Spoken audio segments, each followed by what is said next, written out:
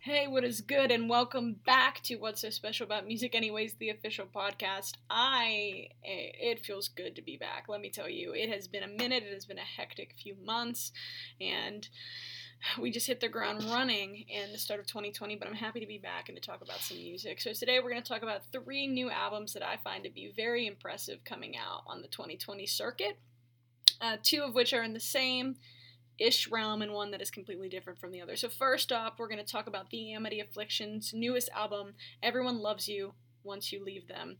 Now, Amity put out an album, I want to say in 2018, and it had taken listeners to a modern, less edgy, more alt than anything else, not as much heavy, not as much hardcore, and I figured that was the direction that this album was going to go in, and then I listened to the first song, Coffin, and I said, okay, Amity, you're taking it back to the Chasing Ghosts era, and I am here for it. Every song on this album just resonates Chasing Ghosts. And that is when I got into Amity, and that is when a lot of my friends were seeing them at the Warped Tour screaming our lungs out, and to me, this is what the hardcore scene needed. The thing that is awesome about this album is that it is that to a T, but it also brings in the modern electronics, maybe some sub influences from their previous album. It shows that Amity is evolving with the times, and they're sticking with the sound that they were going for with the previous LP, but it's giving that nod back to what the fans know and love. And I can go in detail over this album, but the first 3 tracks alone just leave me speechless. I remember I was on my way to work and I listened to this, and it was like 6 a.m. and I was expecting, this little all, kind of hardcore, and it's screaming breakdowns left and right, and I'm just like, go and buy what you're selling. If you're a fan of hardcore music, if you're a fan of any of Amity's older stuff, even the Don't Lean On Me era, this is very much both of those put together with a little modern dash on top, which is going to help Amity really reinstill themselves. We haven't heard much from them, and bringing this album to the forefront, I think, is going to put them back on the map where they were back in that time for the band. So I'm excited to see what happens. I'm excited. I hope I can see them live this year. Check out some of these tracks, live and in action, because I think they're going to be really killer live and in person.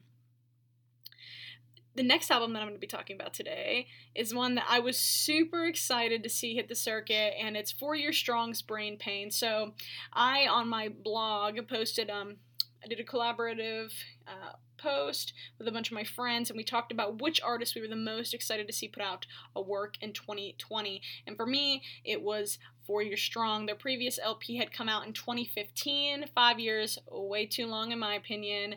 I had seen 4 Year Strong pretty much every year, I believe, since then, and before it. I think I've been seeing them every year since 2014, maybe 13. And as much as I love crowd surfing my heart out and screaming at the top of my lungs to all the same songs, it was time. It was time to bring in a new light for the band, a time to bring in some new tracks to rip to, and Brain Pain does just that. I know a lot of people get on bands for not changing their sound, not evolving with the times, blah, blah, blah. No. 4 Year Strong, all of their albums reminisce in the same light, and I love it. This album, and I believe, is a good cross between their self-titled, which came out in 2015, and An Enemy of the World, which is turning 10, or just turned 10 last week. So for me, I think this is the perfect blend of those two styles. It has that dash of innovation in the way that they sing their lyrics, in the way that the instrumentals come across audioly. Not an actual word, but I'm going to use it. And the way that the band approaches the music that's on the make. When you're listening to it from front to back, it's a 4 Year Strong album. The lyrics are witty, you want to get into it, and then you're ready to throw a punch in a mosh pit. That is it. But from front to back, it's very nostalgic, but I also think very innovative. And I think every 4 Year Strong album, when it has been released, has followed that same type of mold. And this album is no different. One thing I would love to point out is the album cover. I think the album cover is probably the most evolutionized of the album as a whole. It's very American traditional meets neo, all new school pop, the image itself. And, For Your Strong is known for their album artwork. It's always so off the wall that people like that want to look at it and hear what's on the inside.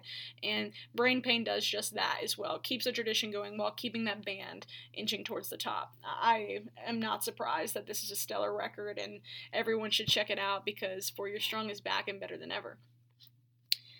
And lastly, I'm sorry, I just talked incredibly fast because all three of these albums I think are so remarkable. I was very disappointed in general about the music of 2019, and just knowing that it is just March and I have some phenomenal albums to talk about just makes my heart happy.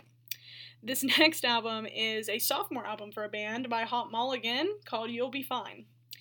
Pilot was one of my favorite albums of 2018. That was their debut LP, and I think it was one of the best records of that year.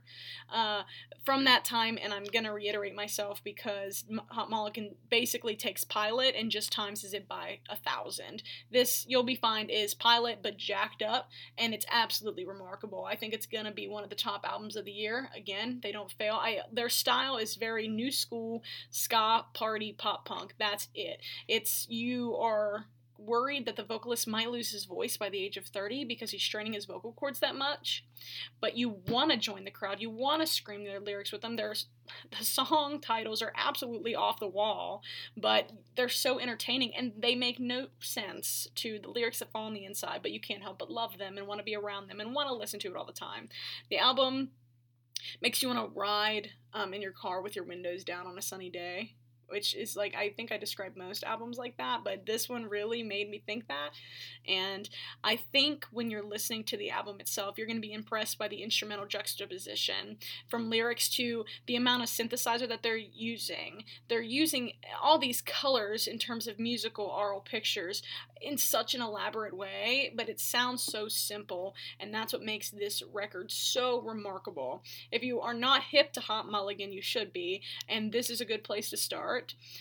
All of Hot Mulligan's music, I believe, has evolved, and they come from the school of 4 Year Strong, where they're not changing much, and I'm okay with that. I think that their sound is so strong and characteristic to themselves that if they would go and change their sound, I think it's going to be too detrimental. I think if they would change their sound from what people love and know it to be, it's going to be such a big divide that it's going to be hard to come back from.